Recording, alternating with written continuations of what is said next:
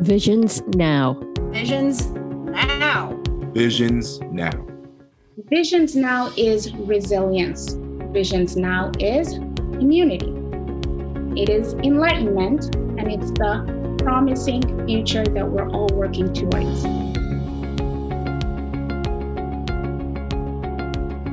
It's Black History Month. Welcome back to another episode of Visions Now. You are currently listening to our Black History Month podcast extravaganza. 4 episodes, that's 1 episode a week, featuring all Black voices on all Black topics. Visions Inc. does not take Black History Month lightly. Diversity, equity, and inclusion work is about dismantling systems of oppression. So we're taking this moment to acknowledge the work of our ancestors, ground ourselves in the present, and orient ourselves to the future in order to figure out where we need to go in this fight for racial equity. You can follow us on social media. We've got some great Black History Month content going up on Instagram. And you can check us out at visions-inc.org for all your diversity, equity, and inclusion needs. Please enjoy this Black History Month podcast journey. You can subscribe to Visions Now on all podcast listening platforms.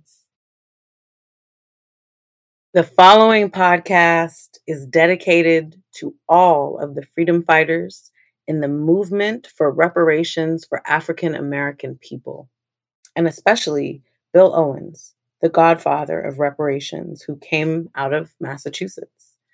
And appropriately, today I'm interviewing Aziza Robinson Goodnight, the project director for the Boston Reparations Project. Aziza and I discussed the current reparations movement through the lens of the 4 levels: the personal level, the interpersonal level, the cultural level, and the institutional level. If you've ever been to a Visions workshop or training, then you're probably familiar with the levels. They are one of the tools that we use, one of the frameworks that we teach to think about diversity, equity, and inclusion. If you like what you hear on today's episode, please stay tuned, because this whole month is our Black History Month podcast extravaganza. We are going to talk with 4 different Black people about 4 different important Black topics, and we'll be giving you a new episode every week this month. So please stay tuned and share, subscribe. You can follow us on social media or go to our website, visions-inc.org, for more information about our programs and all of the things that we do. But for now, without further ado, let me introduce Miss Aziza Robinson Goodnight. I'm Black, first and foremost. Black to me is a global culture. It's deeply rooted in Moorish society. And like Black is an embodiment of all colors. And that's how I identify. I am Black. I'm unapologetically Black. And I also I've been imported. My people have imported, or, part of my people have been imported, and part of my people arrived here on their own in America. So I also consider myself an American, deeply rooted in this land. Beautiful. I ask my guests that question because I think it's important for listeners to have a sense of why people's perspective is the way that it is, or how identity informs their perspective. So, with that being said, is there any other part of your identity that you think is important that informs your perspective? I'm an artist. I also am deeply rooted in the art community, the Black art community.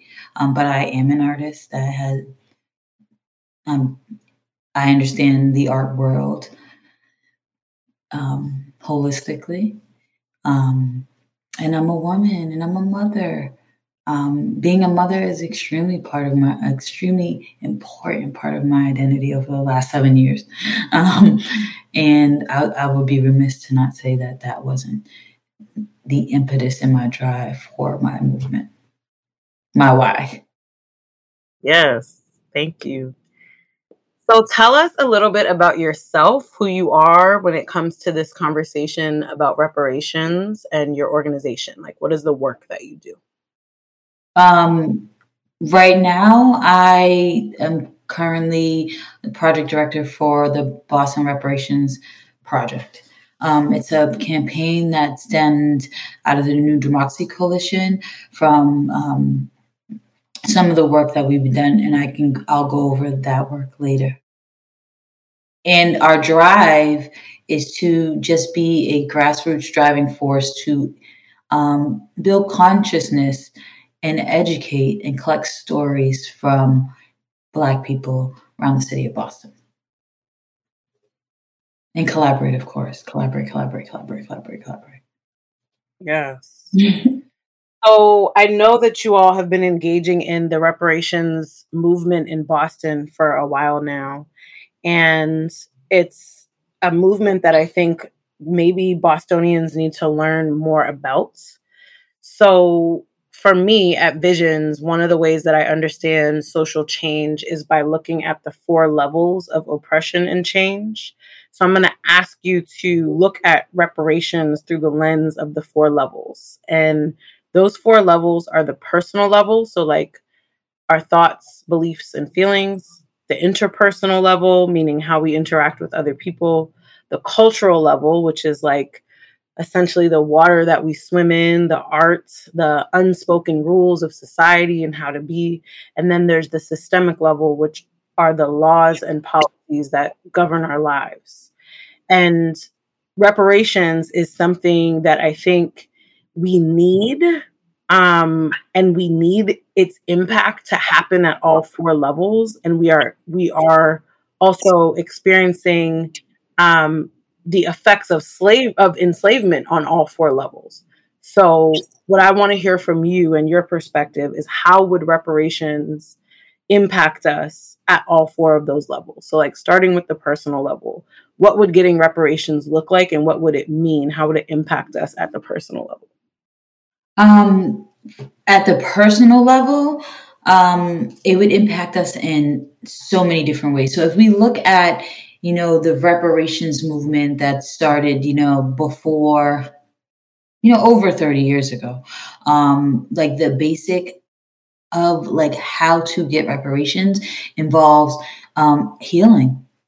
And so on the personal level, the biggest thing that I think that we can get from this, intense movement and actually coming to a resolve this movement and not it being a catchphrase or something people think is cool, is the feeling that we have been heard. And there's action and tangible things that affect us in a positive light to get us to where we would have always been as human beings. That is so beautiful. This idea of healing, like we often talk about reconciliation, and I feel like healing is such a big part of it. That's beautiful. So what do you think about the interpersonal level? How would reparations play out or impact people on an interpersonal level? Interpersonally, I think we just would be we wouldn't be seen as so angry. And we'd be able to engage. Like, I don't know about anybody else, but when I see Black people and they have what they need to survive, they are empathetic. They are, like wonderful. They're easy to deal with. Like, in general, like when Black people have what they need, we're not fighting. We're not fighting with each other. We ain't fighting with you because we don't care that much. So interpersonally, I think the plight of a Black person is the plight of all people. Anything that affects us that is resolved for the whole world. So interpersonally, it would help us be able to think clearly. It's not that we don't know what to do with the resources. We clearly know what to do because we've done with the minimal. Right.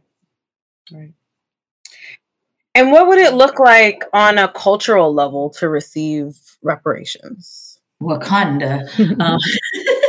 um,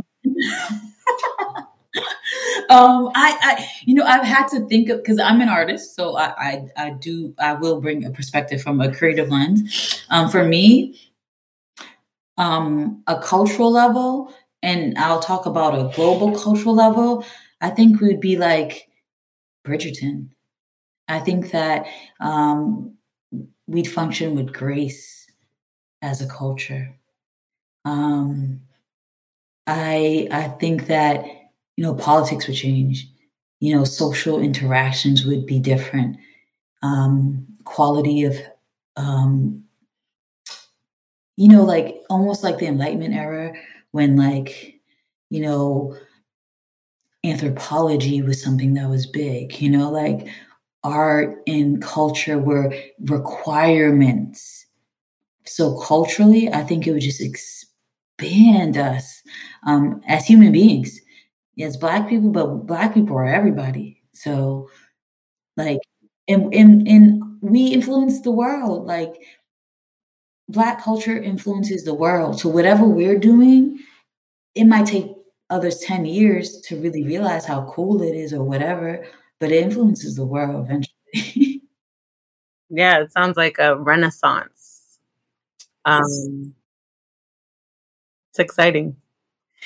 So now we get down to like the nitty gritty, the structural reality of this. And that is the systemic level. Like, how will reparations happen on the systemic level, and what would that look like? The first piece of that is actually repair. So reparations means repair, but apology, like the acknowledgement systematically, like there has to be an acknowledgement and apology for the harm, injury, or crimes committed as the prerequisite to the remedy. And then there has to be consistent with the principle of restorative justice. Like, the party that inflicted the harm or injury cannot define the repair. Like systematically, like that, it doesn't even make sense. And the affected party must define that remedy and repair and agree to the same negotiations. Like, it has to come from us. So systematically, it hasn't happened that way. So the tables have to turn. There has to be an apology. It has to be consistent with the principles of restorative justice, the things the organizers, the people on the ground have to use to keep ourselves sane, because we would have already been in war. And then the affected party must be trusted to control the administration of the remedy. Like, we must be trusted to control the remedy, the resources, or opportunities offered as an independent community in structure, not governed by the government. A community reparations finance authority, which can receive and administer public and private resources. Like, we have to be able to administer our own resources. So like in Evanston, for example, Evanston, Illinois was the first, as you know, I'm just saying it for the audience. Evanston, Illinois was the first place to receive reparations. We are here. They're the ones that kicked in the door, waving the 4-4. We just need to roll in. And their first piece, it's only the beginning of reparations, is controlled by the residents, controlled by the Black Evanstonians, the process. The fund is held at a local foundation. Aziza, can you tell us a little bit about the new HR 40? So the new HR 40, on June 3rd, 2017, Congressman John Coyers introduced a revised new HR 40. There are two major emphases of the new bill. In addition to studying the history and legacy of crimes against African humanities during the colonial enslavement, Jim Crow periods, it also examines the post-Jim Crow period and the current harms that continue to this day. Secondly, it charges the commissioners to craft remedies that address the multifaceted harms of these crimes and comfort with the full reparations as understood by the internal norms of reparations.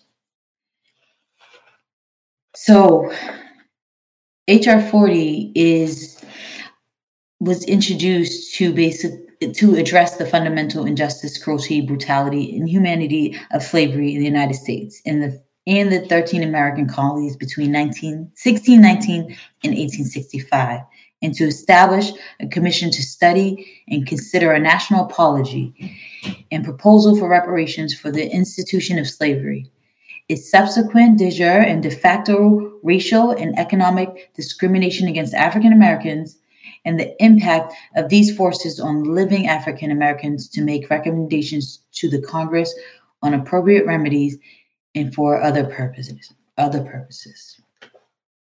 So that is what HR 40 is. Where we're at, I believe we are at like 200, and this is through the wonderful advocacy of national reparations leaders, including Narconem Cobra. I believe we have like 213 committed votes in the Senate for national reparations, for HR 40. And that's like 5 votes away from actually passing. So as we know that this has been, so in Evanston, like after actually compiling all the history of Black Evanstonians, it only took them 2 years to actually pass. They did it through COVID, and they just were vigilant, and they kept it brought like straight and narrow. They addressed the harms of redlining, and understanding that home ownership makes a difference when it comes to wealth. And so they kept it straight and narrow.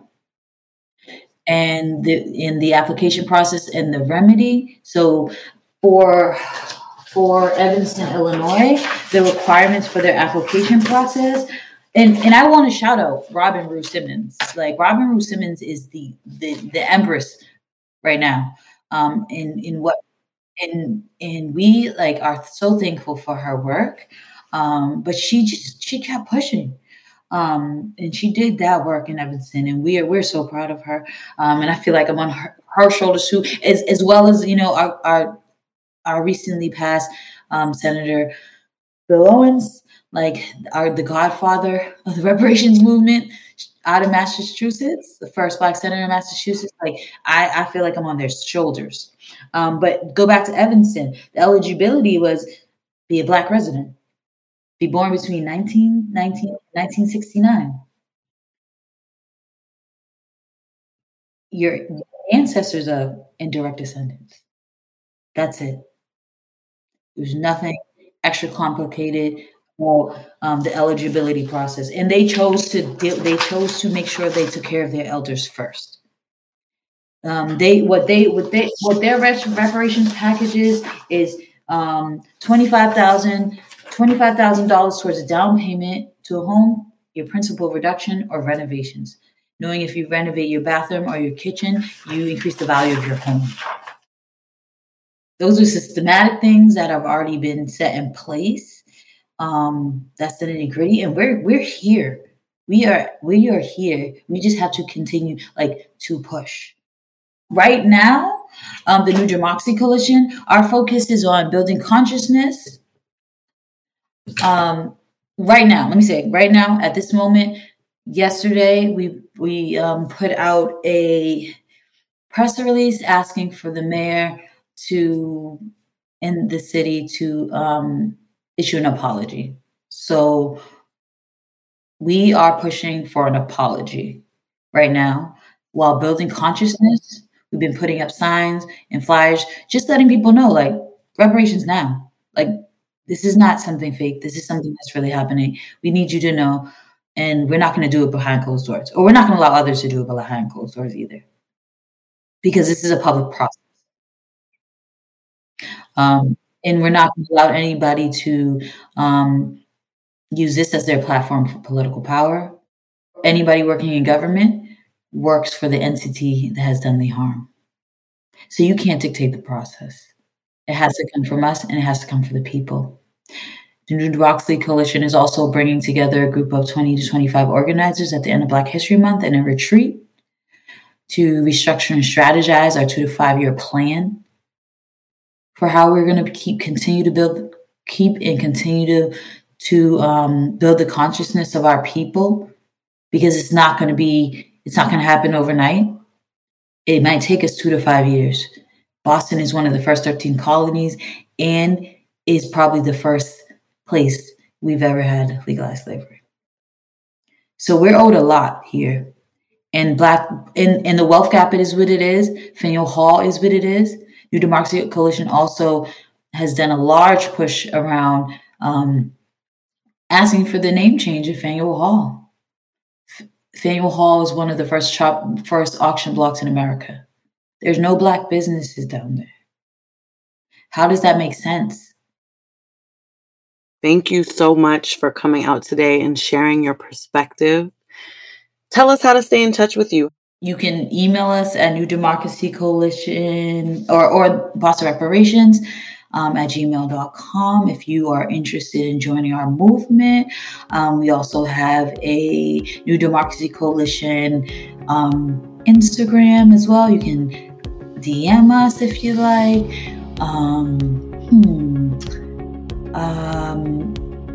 We'll be around.